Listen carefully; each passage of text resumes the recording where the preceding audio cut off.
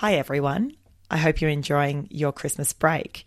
Today we wanted to bring you another throwback episode. This is a raw conversation with Matt and Phoebe about their experience with conceiving their first child.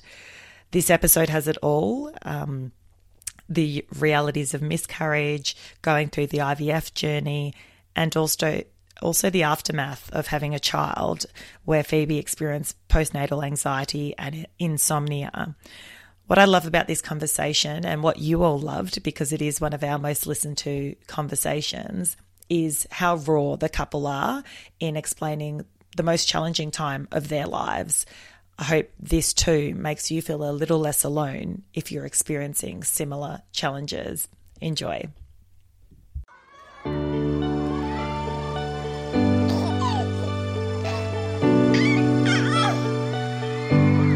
It was just such a hectic journey, the whole IVF process and trying to work full time. And I didn't really realise how anxiety provoking and taxing it was emotionally and physically. I was really just focused on that end goal. And then the end goal happened and you go for so long, and then suddenly a pandemic hit and we had a baby, and then it's just us at home in these same four walls, day after day, doing the same monotonous stuff.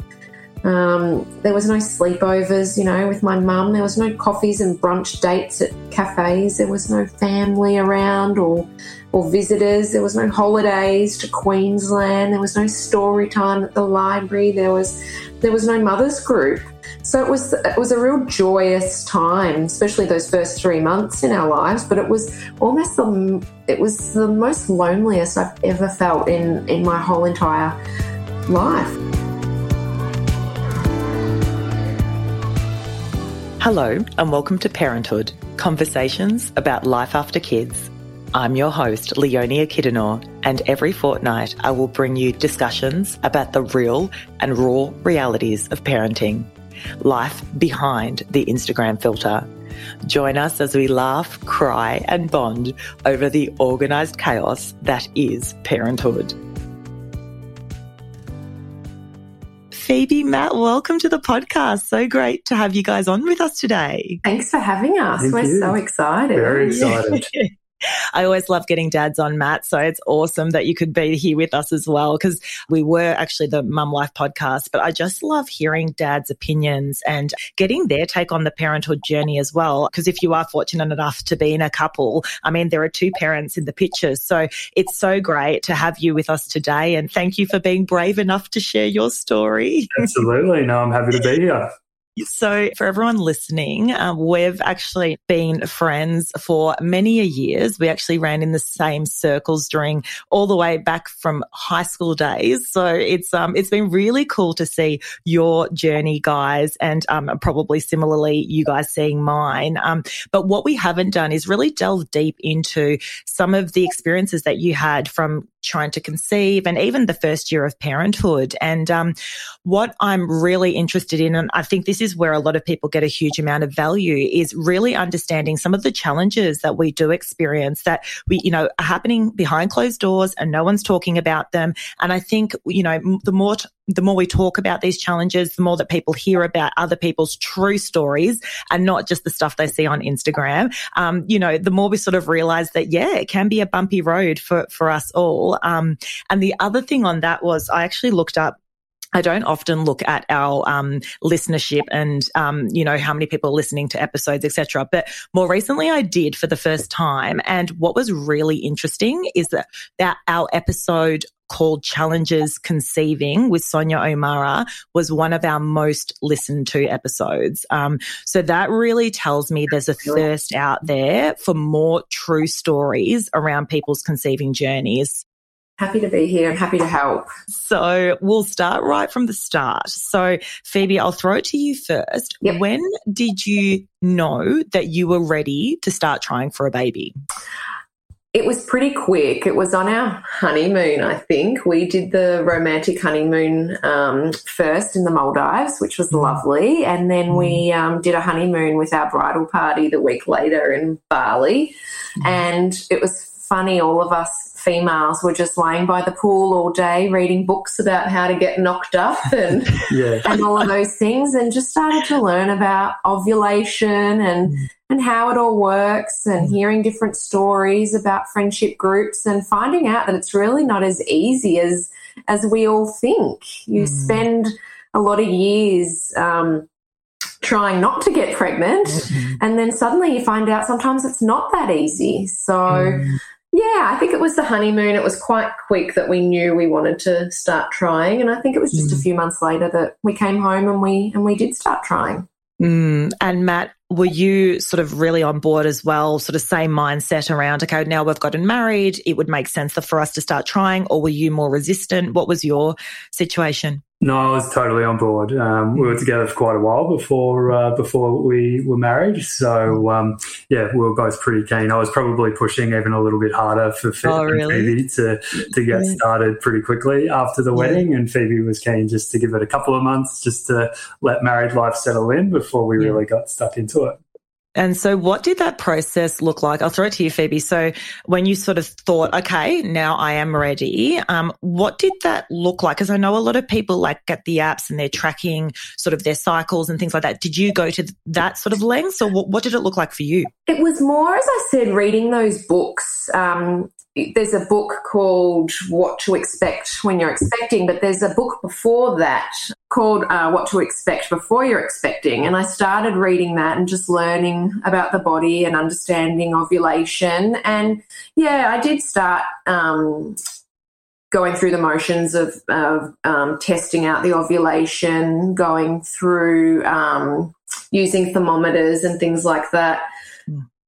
But really, we were just trying. We wanted to keep it fun, so we were just trying. And we thankfully got pregnant quite quickly at the start. It only took a month or two, and we were pregnant very early on. And we thought, oh, this is quite easy, isn't it? Good thing you were safe all those years ago. So talk to me from. Tell me about the day that you found out you were pregnant the first time. We were in Sydney on a weekend away. It was a very special weekend, and I was a day late, and I was so excited to take a pregnancy test. So I got up at 4 o'clock in the morning to go to the bathroom and took a test by myself, and it turned out positive, and I was blown away. I was so excited. So I ran into the room, woke up Matt and told him the good news. I was very confused and sleepy at first, but very quickly realised how exciting it was. And it was really like a fairy tale because it had happened so quickly, and it was probably quicker than what we were expecting. It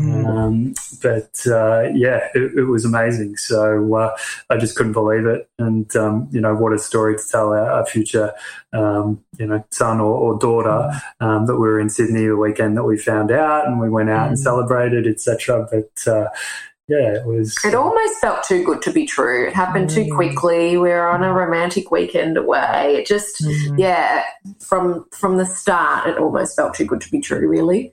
And what were the first couple of weeks of that pregnancy like for you, Phoebe? Everything felt really normal. I didn't really feel any changes. I wouldn't have said, oh, yes, I felt pregnant. I didn't feel any different, really. We kept the pregnancy a secret from the majority of our friends. I told my two closest girlfriends, Sarah and Olivia, who has been on the podcast a few times. Our regular, right? It goes without saying, telling those two girls. I definitely kept it a secret from my mum. I had the whole thing planned out. We were going to surprise her with an ultrasound in a card for Mother's Day. So we're talking March 2018. This must have been. So we were excited, but keeping things very low key. And had you done the birth scan? So did you go ahead and do the birth scan, organise the obstetrician? What was sort of the steps? We called the obstetrician and we went in together for our 8-week scan. That was surreal. That was very exciting. There was a heartbeat, which was amazing. The fetus was measuring a little smaller than what the doctor anticipated for the number of weeks we were.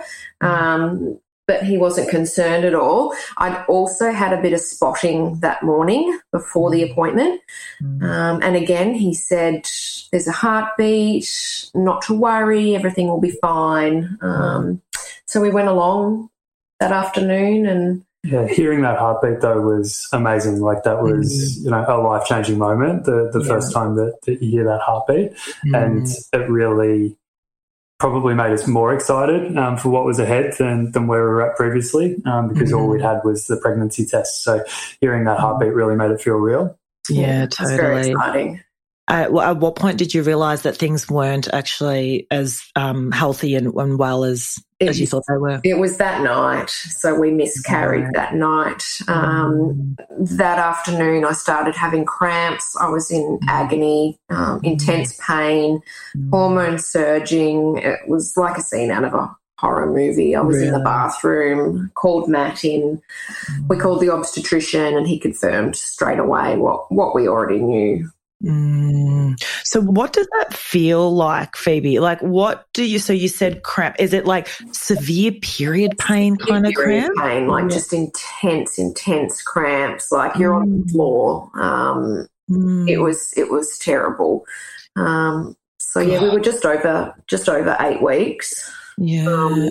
And I don't know if this is too graphic or not, but the sac had passed through, so we saw the sac in the bathroom, which not a lot of women do. A lot of women won't pass it, and they'll have to go into surgery and have a sweep or a DNC, which we didn't need to do. So I guess I'm thankful for that. And then it's just a few days of a really, really heavy period. And I guess all those hormones are changing rapidly. So, it's not only physically really difficult, but very mentally difficult as well. It's a shocking experience.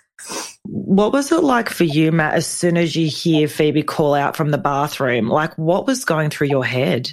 Yeah, it was, it was traumatic, and you feel a little helpless as well, because you can see how much pain your partner is in at that point. And, you just know that there's nothing that can be done at that point. It's heartbreaking. There was like a real emptiness for probably a couple of weeks afterwards, It was very tough. I didn't go through the physical side of it, but it was one of the toughest things that I've ever been through, really.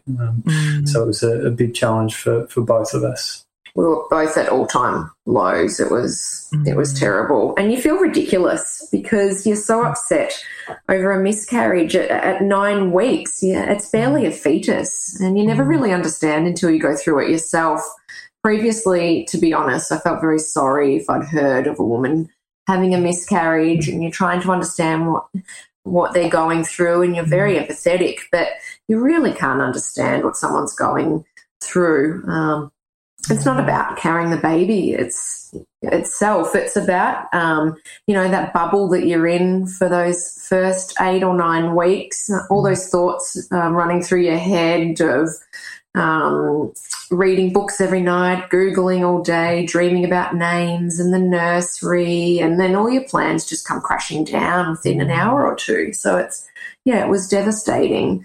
And to make things worse, Olivia and Sarah, my 2 best friends, were pregnant at the same time. So the 3 of us were all pregnant. It was like a dream come true. So I had so many things running through my head at that stage. But, not being pregnant with my 2 best friends was crushing. Yeah, and after the fact, we started to realise, once we opened up with some friends and family about what had happened, just how common it was. But nobody really opens up until you start to open up. And we were just blown away by how many people that were so close to us that have been affected by similar things in the past, but we just had no idea. So for us, from that point on, we made a point of making sure that we were open about it and really sharing our story so that people know that it's okay to talk about this type of stuff. Oh, it's so important, honestly. And there shouldn't be, I don't know, sometimes from other friends who have miscarried, they feel as though they carry a sense of shame, perhaps a sense of guilt. You know, they think back and they're like, could I have done anything? All the thoughts go running around your head. Did you guys feel those sort of emotions too? Definitely. You go through all the stages of grief, I think, and I'd had an ultrasound that day, an internal ultrasound with the obstetrician. So I'm thinking, was it the internal ultrasound? Was it this? Was it me? Did we do anything wrong? Am I stressed? Am I not stressed? Yeah, you go through all the stages. But really talking about it with friends was so helpful, as Matt said. It was quite cathartic, and it really helped both of us, I think. I knew in the back of my mind, deep down, that there was absolutely no chance that there was anything that we'd done that had impacted that. It just wasn't right. In hindsight, it was probably a blessing that the pregnancy failed when it did, because if we were further down the track, once you start buying prams and start setting up nurseries, it's just going to be so much more traumatic. So that was kind of trying to put a positive spin on what's a pretty heavy situation was really my focus in trying to support Phoebe so that we could move on and try and get back on track. So at what point did you actually think, you know what, we would like to start trying again? We spent the next 2 months processing what had happened and then rather quickly moved on to, okay, let's try this again. You go through, as I said, all the processes and thoughts in your head, and then you're back on board. Let's do this again. And soon after that, 2 or 3 months later, we had another miscarriage, much earlier, that we really even didn't know about the obstetrician. We went in for an appointment and the obstetrician told us that you've miscarried. So that one wasn't as painful for some reason. I don't know if it wasn't further along or we knew now that these things happen. We're not superheroes. And the fact that we hadn't even had a positive pregnancy test on that one was, we didn't even know we were pregnant. So by the time we found out that we'd miscarried, we didn't even know it had happened. The next 12 months were difficult, and we actually moved obstetricians. I wanted to be under the care of an obstetrician that also specialised in infertility and IVF. So the current obstetrician was a great obstetrician, but he wasn't involved in an IVF practice. And we knew at that stage that we may need to be looking at that down the track. So me, the type A personality and planner, wanted to have everything in place and ready to go. So I made that change quite early after that second miscarriage to move obstetricians. At that point, really, we needed a plan. I needed someone to tell me what to do, how we're going to go through this, and whether it was IVF or whether it was other things, I needed a plan. So the new obstetrician was fantastic. He was super supportive and great at building plans. And we saw him and we went through all the initial fertility testing just to really find out if we're both healthy and all the parts are working properly and so far. So at what point did you actually make the decision to say, you know what, we're actually going to do these tests now just to make sure that everything's working, etc.? How long had you been trying for after that second miscarriage and then going to see the obstetrician for the tests? Would have been about 6 months of naturally trying, and it was negative test after negative test. So, at the start we were getting pregnant quite easily, and that was great. The pregnancies weren't viable, but we were getting pregnant. And then over the next 6 months, it was negative test after negative test. So that's when we thought we need a plan here of what we're going to do. So we went through all the testings, and there was no findings for either of us that would be giving us any cause for infertility. So that was great news. Yeah, huge relief, because that was playing on the back of our minds after a couple of failed attempts, and then a number of months trying without any success.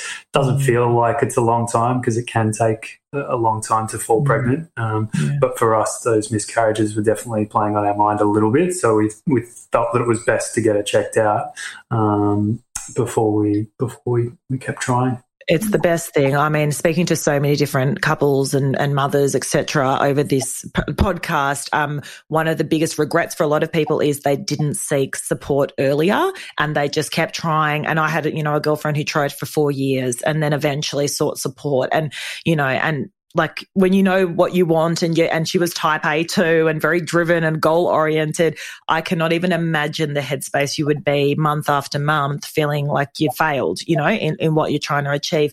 Just on that, Phoebe, where is your head at during those 6 months when you're trying and you're not achieving, and you're an achiever? So where was your head at? It was terrible. I was getting more and more anxious month after month. It was horrific. We saw Chris, the new obstetrician, and after we did the tests, he said, look, keep trying naturally for a while and then we can start some ovulation induction injections. So that's basically one of the first fertility treatments that you can do before IVF, and it's injecting medications, hormone medications into your system to regulate your ovulation and then increase the number of eggs during a cycle, which then would hopefully increase your chance of pregnancy. So we tried that for a few months, and that's a daunting task itself, giving yourself injections. And all my good girlfriends know I hated injections. I hated needles. And I hate them too. I'm known to faint in hospitals. So Phoebe wouldn't let me near her with the needles. So Phoebe was an absolute trooper, having to sort of man up. And I think the first couple you got some help from friends and whatnot to get it done, but over time you just grew in confidence, and it was amazing to see Phoebe so determined to get through that herself. It was great. And does it play with your hormones big time as far as? Yeah, it does. It's a lot of blood tests, a lot of visits to the doctor, and they're tracking everything as well. They're tracking all the ovulation signs for you, and then they sort of tell you, okay, you need to go now. This is your time, which is also stressful for the male because you'll see the obstetrician that day, and he'll say, okay, we're going to give you a trigger injection now to trigger ovulation. You need to go home and have some fun in the bedroom in this 3-hour window. And that's a lot of pressure for both of you, but it's a lot of pressure for the husband. Yeah, what was that like for you, Matt? Like just kind of going through that process? Yeah, it was a lot of stress and a lot of pressure because it really narrows that window, whereas previously there are a lot of variables. This really does, as I said, narrow the window where you need to perform, basically. So it made it tougher, and it probably played on both of our minds a little bit more, and potentially even added stress to the situation, which was already stressful enough. So it was an interesting process to go through, that's for sure. And then again, we were doing these inductions for a few months, and it was a negative test again month after month. So that was, I think we were both just feeling anxious month after month and not even really knowing it then, but our obstetrician was great, Chris. He really saw the signs that both of us were getting quite stressed, and he was fantastic. He's got a great support team with nurses and psychologists, and one thing we did do was get a referral to a fertility psychologist that Chris recommended, and that was wonderful. We both went along together each week and did a number of sessions with her. And that was a really good way to support each other as well, which was good. I found that really helped. Yeah, I'd never heard of that, a fertility psychologist specifically. I mean, it makes so much sense. But, I mean, that's a great tip for anyone listening who is struggling as well, like, looking up someone who specialises in that area. Were there other things that you did during that process that you found supportive? That was the main one, and we thought, okay, well, what's next in the plan? It's IVF, and we spoke to Chris, and he gave us all the ins and outs of IVF. We really started to educate ourselves, but we thought we need a reset here, so we really started the psychology lessons once a week, and we thought, okay, let's plan a trip to Europe. One last holiday before the IVF starts. So I think that was really good as well. A holiday to take away from everything, to relax. I could let my hair down. Yeah, it was a real restart for both of us, and we both hadn't had a decent holiday for quite a while. You know, we had the honeymoon, but prior to that, it was a long time before our previous trip. So we really needed it at that point. So it was the perfect circuit breaker for us before we really got into the IVF side of things. And I guess also, you know, you would have gone feeling hopeful, like we've got a plan, it's going to be fine, we'll do IVF when we get back, let's just enjoy this time, versus feeling month after month that you're doing the things but not getting the results. Was that sort of the feeling as well? Yeah, definitely. And again, being a very planned person, if I know that I've got a plan and there's a next step to the plan, then I'm okay. So I was okay knowing, look, we've done all the testing, there's nothing wrong with either of us, we've been pregnant before. We're quite anxious and stressed now. We need a circuit breaker, and we've got a plan when we come back. So we were feeling quite good and quite optimistic, which was good. Yeah. So what happened when you got back? Talk us through the IVF process, and actually, even before you talk about your journey, tell me a little bit about how it works, because I'm sure there's other people listening as well who have no idea. Yeah, definitely. So, well, we returned from Europe and we met with Monash IVF. They were fantastic. It's a great experience. You feel supported each and every step of the way. Nothing's left unturned. There's always someone to speak with. IVF was a way of creating healthy and strong embryos, and then having implanted them at the perfect time and having the correct medications then to aid the body in remaining pregnant in those early weeks.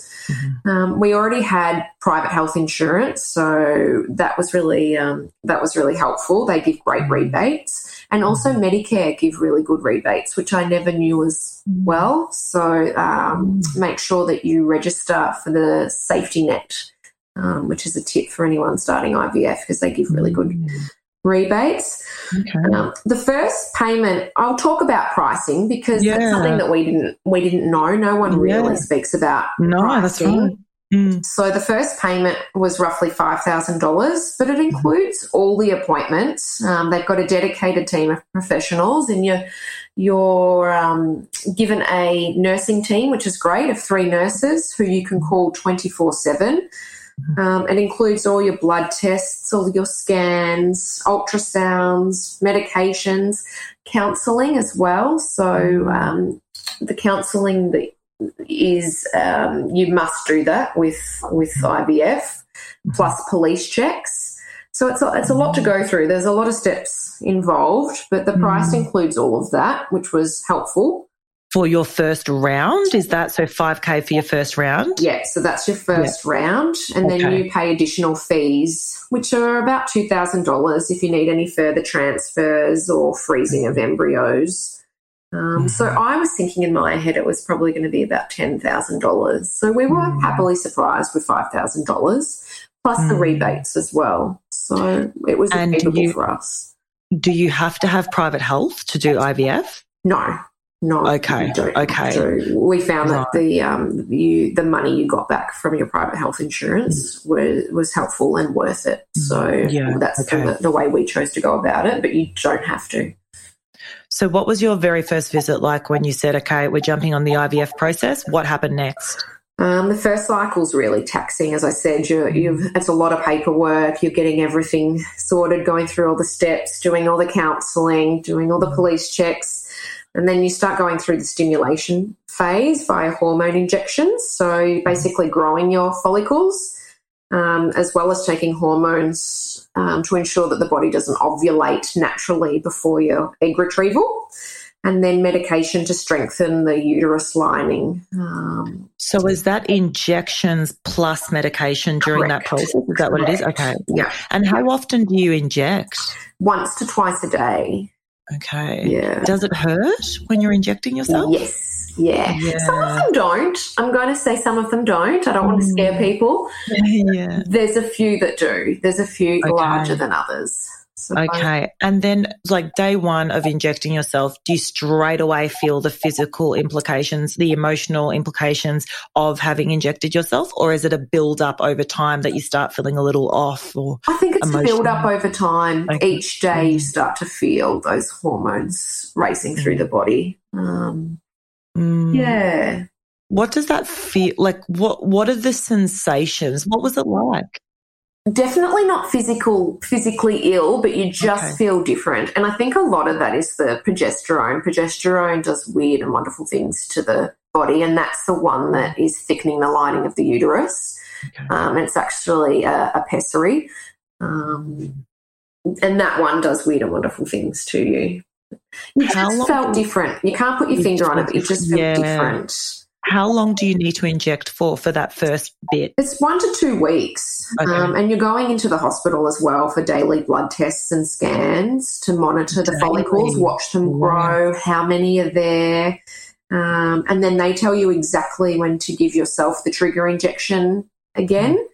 And that's to assist with the egg retrieval. So the egg retrieval is actually done in hospital under general anaesthetic. So you go in that morning, you've done your trigger injection, you both go into hospital, you stay together for the first part, and then you say goodbye to each other, and I go off to sleep and into surgery for the egg retrieval, and Matt goes into another room for his contribution. So it's definitely one of the most awkward things that I've really had to go through, because you had to go through it a couple of times throughout this stage with the initial tests and then obviously with the IVF process. I think this time though there's a lot of pressure because the sample is a fresh sample for the male, and it has to be done within an hour of the egg retrieval because it's important for the eggs and the sperm to be put together as soon as the eggs come out of the egg retrieval. So it's quite a process, and it's all about the length of time. So I think that's a lot of pressure as well, where when you had done it previously, it was just not so much pressure. Yeah, that's right. And just tried not to think about it too much, and got in there and did what I need to do so that we could keep the thing moving. Yeah, we can laugh about it now. Yes, exactly. Again, when you talk to your mates about this over a beer, it's amazing how many people have actually been through it as well. So a couple of my mates had some very funny stories where they had to stick the sample under their armpit to keep it at a temperature while they drove it to the hospital. It's quite the visual, but didn't have to do that this time around. That is gold. So the embryology team take the eggs and the sperm, and they're located at the same hospital that you have your retrieval. So it's all done there on that day. We go home. So we've done our 2 bits and we say goodnight and we go home. And then it's up to the embryology team now to do their work. So they basically put it in a Petri dish and they watch it 24 hours a day for 5 days. They call you every day to give you updates on the eggs and whether they're fertilising into embryos. And we had 8 eggs retrieved, which was a good number. I think anywhere between 5 to 15 is normal. So we were really happy with 8. And then 5 fertilised over those 5 days. Is that a good number? Like, as in, what do they say for a success rate, or what's an average? When it comes to that part, they don't give any averages, and all they say is you only need 1. Yeah, I think it's quite common to lose a lot on the way. Not all fertilise and not all survive the 5-day incubation period. It's quite normal to have your numbers drop off as the days go on. So there's definitely a drop-off rate that they talk about, and at the start there's potentially eggs that aren't even suitable for fertilisation, so that was the first drop-off rate. then there could be failure in the fertilization, and then there could be failure in that incubation period. So, yeah, they definitely give you a heads up that there could be a pretty significant drop-off rate. But as Phoebe said, they're always quite positive in that you really just need one. For us to get five successful fertilized eggs is a great result considering the potential drop-off rates. Yeah, absolutely. What was it like for both of you waiting those 5 days and getting the daily updates? And what is that like? Were you just like stressed out of your minds? Or were you excited? I was really excited. Yeah. I was excited that one, we had eggs, and two, that they were fertilizing. So, yeah, I was really excited. I wasn't stressed at all, actually. Those 5 days were okay. The stressful part comes next. After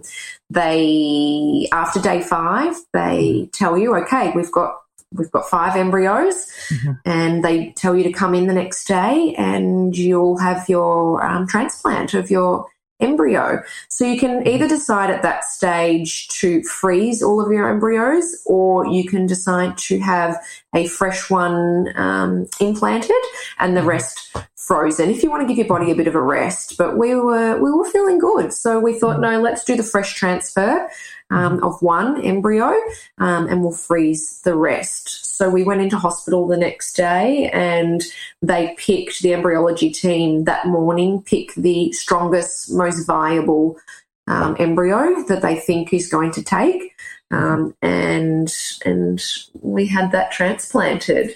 Matt, yeah. On day 2 of the fertilization or incubation process, I got on a plane and buggered off to LA. So I was in LA for work, and Phoebe was at home taking the phone calls, burying all the information back to me while I was in LA. So I wasn't even in the country. I was 14 hours away by plane when that egg was implanted. Back into Phoebe. Mum took me to the hospital, and it's a nice, easy procedure, the transplant itself. It's 5 minutes. There's no anaesthetic. It's not painful at all. It's really like having a pap smear. And they get this little embryo out of the incubator and pop it in, and they show you on ultrasound. It's like a guided ultrasound, and they show you that the embryo is in the lining there, and then you're on your way. Yeah, right. You go home, and then that's when the wait is. It's then a 2-week wait to see whether that turns into a pregnancy or not. So after 2 weeks, you have a blood test, and they call you that same day with the results to let you know. And we were thankfully pregnant, which is exciting. So amazing. First time as well, honestly. Like you hear about, you hear all the stories, right, of some people who've tried it so many times, and what a sense of relief. But then curious, were you both apprehensive, trying not cautiously optimistic given your history, or were you able to sort of go, you know what, we're feeling pretty comfortable now? Like what was going through your heads? No, we were shitting ourselves. There's no other way to explain it. When you've had a miscarriage, it plays on your mind constantly that, it's great, we're pregnant now, but let's not get too excited. And it's week after week.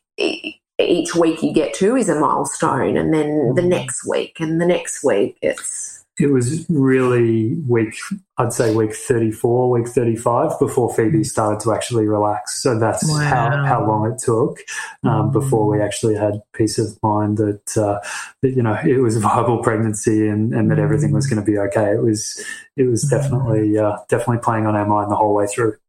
Yeah, I can't even imagine. So at that point in which you're told you're pregnant, from then on, is it just like a normal, I mean, I say normal with, the talking marks, but pregnancy from then on, or are there more checks that you need to do along the way than sort of a natural pregnancy? How does it work? Not really. It's pretty normal. And for me, it was really smooth sailing. I had a really nice pregnancy, nothing really different to report. I felt good. I didn't have any morning sickness. It was pretty easy. And there's really nothing different as far as I know with IVF, other than it's quite common now to be induced at 39 weeks now for IVF patients, because research papers are showing that the amniotic fluid and the uterus really stops functioning for the baby at 39 weeks. So it's best to get the baby out,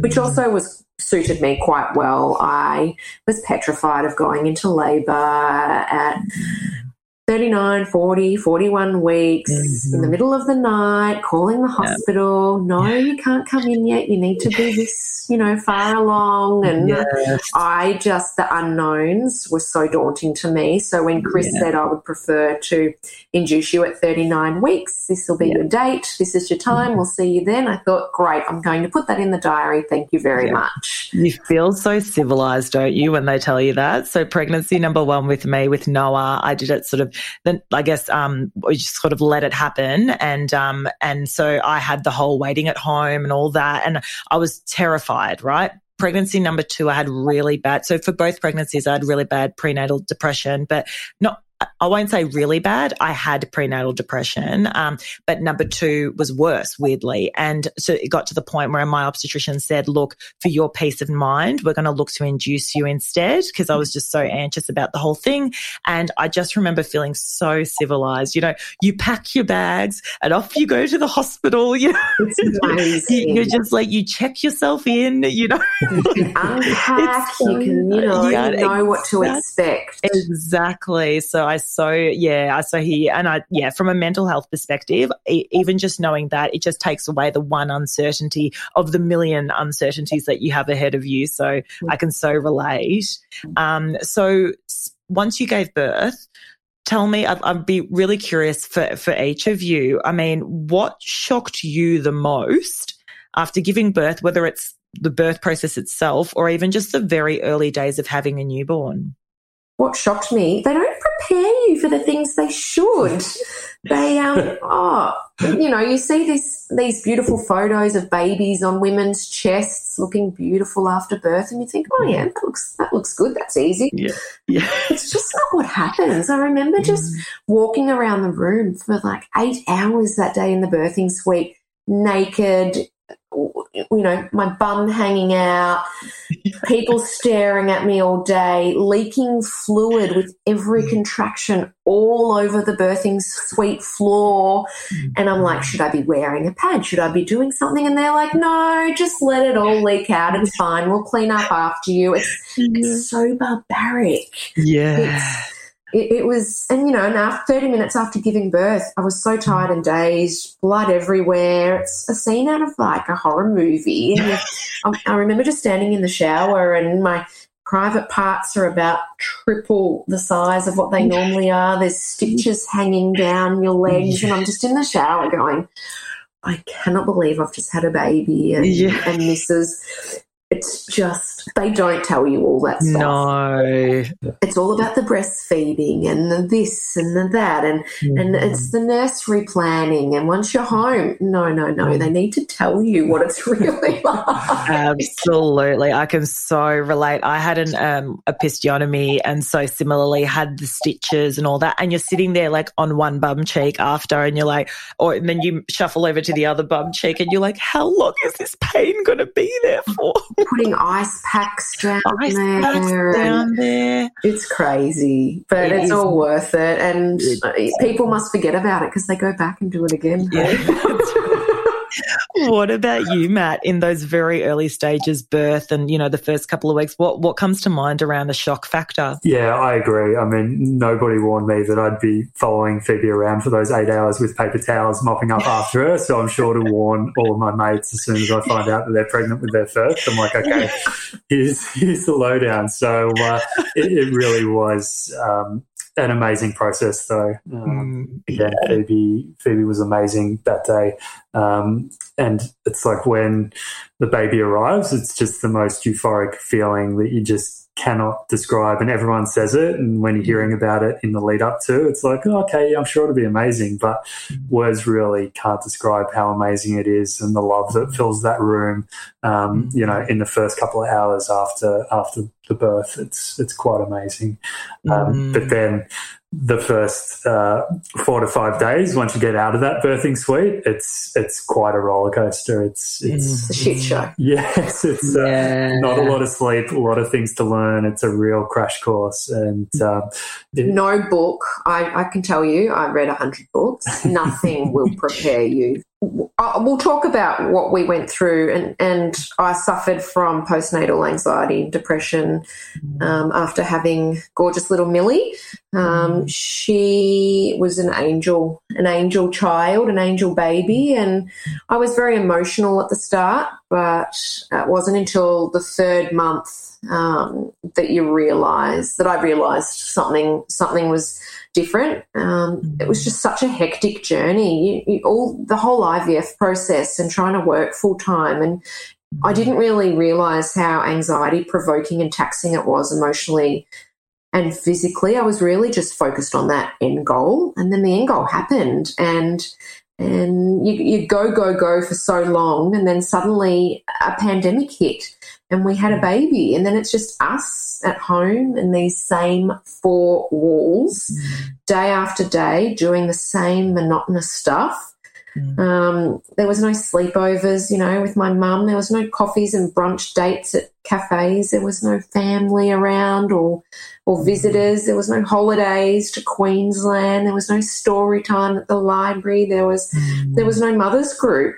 So it was a real joyous time, especially those first 3 months in our lives. But it was almost the most loneliest I've ever felt in my whole entire life. I can't describe it. And then we had the addition of Millie being diagnosed with hip dysplasia. I had breastfeeding issues. I was put on Metilium treatment, which is the tablet to produce breast milk, which played havoc on my hormones. Millie had a cow's milk allergy and had to stop breastfeeding, and she was allergic to every formula. My grandfather passed away the week that I gave birth to Millie. It was a tough time. So I think by the 3rd month, I realised something felt different, and it was really insomnia, which I'd never suffered before. And I was walking around the house. Millie was sleeping like a dream, 12 hours a night since 7 weeks of age. Wow. Matt was sleeping like a baby, and then suddenly I'm walking around the house, and there was 3 nights in a row at one stage where I was sleeping for 60 to 90 minutes, and that's it. Wow. So it was then that Matt sprung into action, I think. Yeah, absolutely. And talking about those first 3 months as a starting point, it was literally like you heard Phoebe rattle them off there. It was like every week we faced a new challenge, and it just felt like it was never ending. So it was literally as we got towards the end of that 3-month mark where we started to get into a little bit of a rhythm, and we could start to see some light at the end of the tunnel. Millie was sleeping well, and that's when Phoebe really started to realise that there was something else going on, and it wasn't just all of the challenges that we were facing. So yeah, we hopped to it. We moved pretty quickly.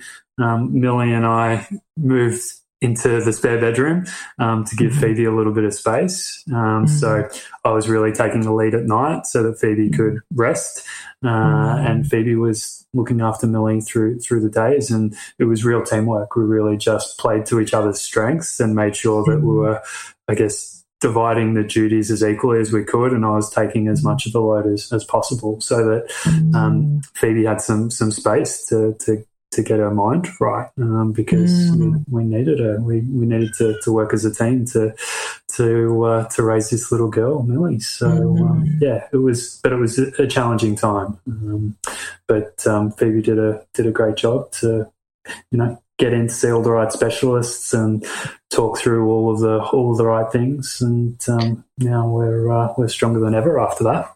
So looking back on that journey then, Phoebe, what are the things you would recommend to, mums or dads experiencing postnatal insomnia, anxiety, all of those things? What helped you?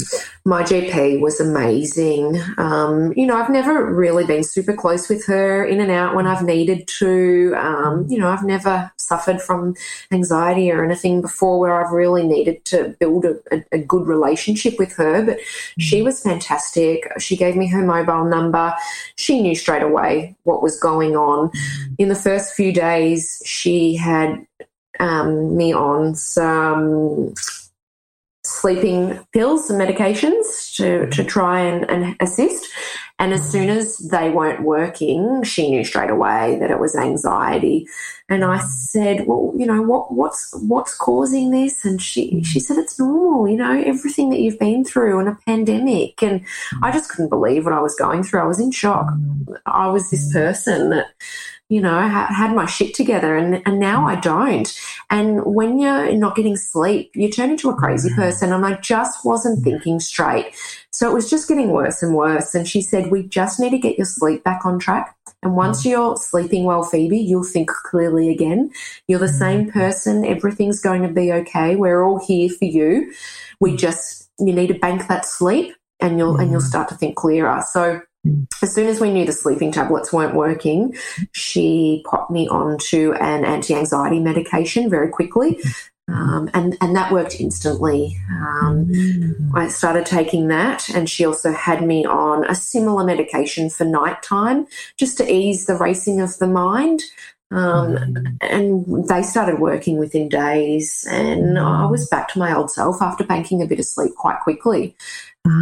Alongside that, we had a psychologist that actually lived a few streets away that she put me in touch with. And the psychologist was coming over to the house during lockdown. We were going for walks during the day, and sometimes if I wasn't coping, she would just call and say, I'm on the front doorstep, let me in. So she would come in and say, this is what you two need to do today. Matt, you go to work, you know, Phoebe's mum, you need to look after Millie, and I'm going to take Phoebe. And she really took the reins. And at that point, I needed someone to take control and just say, this is what's happening. This is how we're going to get through this. And then there was also a psychiatrist who was wonderful, who really is just there to monitor the whole situation, the whole big picture, as well as the medication point of view.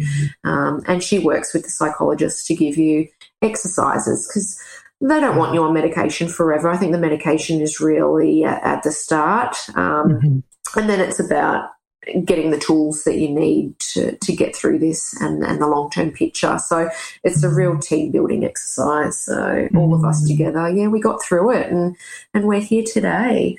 And I'm still on a very minimal medication from a treatment point of view. So lots of calming meditation and exercises and things like that. Gratitude we find really helpful at night time. Matt and I sit together and just quickly go through 3 things that we're grateful for that day and something we're looking forward to the next day. I find that helps me at night time get to sleep. The medication, they've said to keep on the medication. If we're thinking about getting pregnant again, it's completely safe to be on it whilst breastfeeding, or whilst getting pregnant again. And it just ensures smooth sailing next time around, that this won't happen again. And that's the main thing, I think, going into maybe thinking about down the track having baby number 2 is I can't let that happen again. I was at an all-time low. I was just so lonely, so lost. It was a dark time, and just not sleeping. I think sleep is such an important thing. Absolutely. And I just can't let that happen again. So my whole team, obstetrician, everyone, have just said, we won't let that happen again. We can play around with things, watch things really closely, and if we need to up anything as your hormones change, then we can. So I'm feeling really positive, and I've got this, and now I can talk about it. And there's a stigma big time with anxiety and depression, especially with postnatal, and I just feel stronger now that I can talk about it very openly with friends and family and, you know, on the podcast. It's normal. It's so common. And so common. Yeah, I'm taking something for a health condition just as I would for anything else. And I feel fabulous. And I'm a fantastic mum, and I'm a fantastic wife, and I'm a better version of myself. And it's not forever, and it's just for now. And yeah, I feel fantastic. I think it's amazing, and I think it's, you know, and this is the whole point of it, right? But just taking away the stigma from all of these things that so many people, as you mentioned, Matt, from the start, so many people are experiencing all of these things that we've been talking about, yet no one's talking about it. I'm just curious, Phoebe, how long did it take you from feeling the depths of despair to kind of starting to feel a little bit more yourself? Are we talking a month? Are we talking weeks or months, or how long do you think? I'm going to say it was 2 to 3 months. It's definitely not overnight. It's a lot of work. I mean, yes, the medication helps, but changing that frame of mind and being scared of where you were and letting it happen again. And I think definitely the insomnia, you go to bed thinking, am I going to sleep tonight? How am I going to feel waking up the next morning? And then it's just that changing your mindset and your ways of thinking. There's a lot of exercises involved, and it's hard work. It's finding the time to, you know, meditate with a newborn and, you know, do all these things, and phone calls and Zooms and things like that with a psychologist and with a psychiatrist. It's a lot of work, but it's worth it. For me, I often wonder if it would have been what it was if it weren't for COVID and the lockdowns that we were going through, not having that support network and not being able to spend time with family and get out and about and share the excitement. And just so many unknowns through those first couple of lockdowns. We had no idea what was going on or what was going to happen. So, you know, I'm sure that played a huge part in everything that went down for us. And it was just a perfect storm, and but we weathered the storm. We made our way through it, and you know, like I said earlier, stronger than ever now. So we're both better for the experience and a stronger family unit moving forward. And I don't think we'd change anything either. I mean, sitting here today thinking about it all, I wouldn't change anything. It's just, you know, a chapter in our book, a story to tell, and yeah, we're better than ever, stronger than ever. I love that. To wrap up, what would each of you say to those listening who are potentially going through their own struggles, and whatever that looks like, whether that's conceiving, whether that's postnatal depression, whether, you know, what are the things now in hindsight, a bit of words of advice, a bit of inspo for those listening? What comes to mind, Phoebe?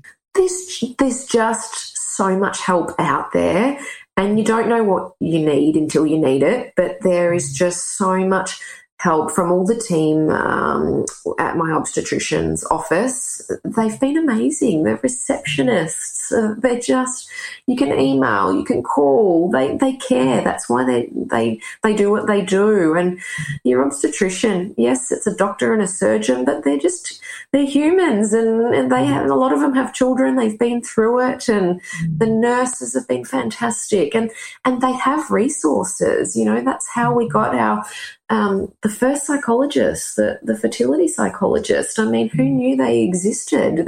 You just have to say you need a little bit of help in what area you need it in. And we're all about outsourcing now. If we need something, we're outsourcing. You know, when Millie was a few weeks old, we didn't understand how much a baby needed to sleep. So I spoke to Chris, and he said, that's okay. I've got a sleep scientist. She can come to your house, even in lockdown, and she can tell you about a baby's sleep schedule and what you need to be achieving. And so we did that. And there's breastfeeding consultants, there's psychologists, there's psychiatrists, there's a whole gamut of things. And a lot of it you're covered for as well with Medicare and private health insurance, and just talking to friends and podcasts. I mean, your podcast couldn't have come at a more perfect time for me when I was on maternity leave, and I was exercising every day to get the fresh air and the vitamin D and to clear my mind. I've just how I know that you do the same too, Leonie.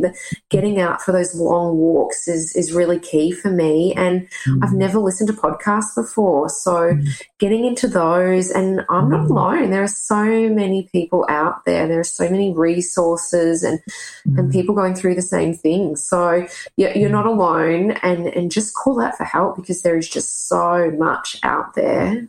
It's fantastic. So I'm really not scared to go and try for a second baby now.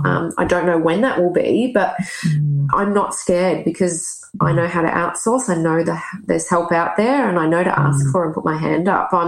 I've always been very driven and such a fast-paced person, and never really thought I needed help with anything. And you know, sometimes you do, and that's okay, and it's there. So I'm going to reach out next time when I need it.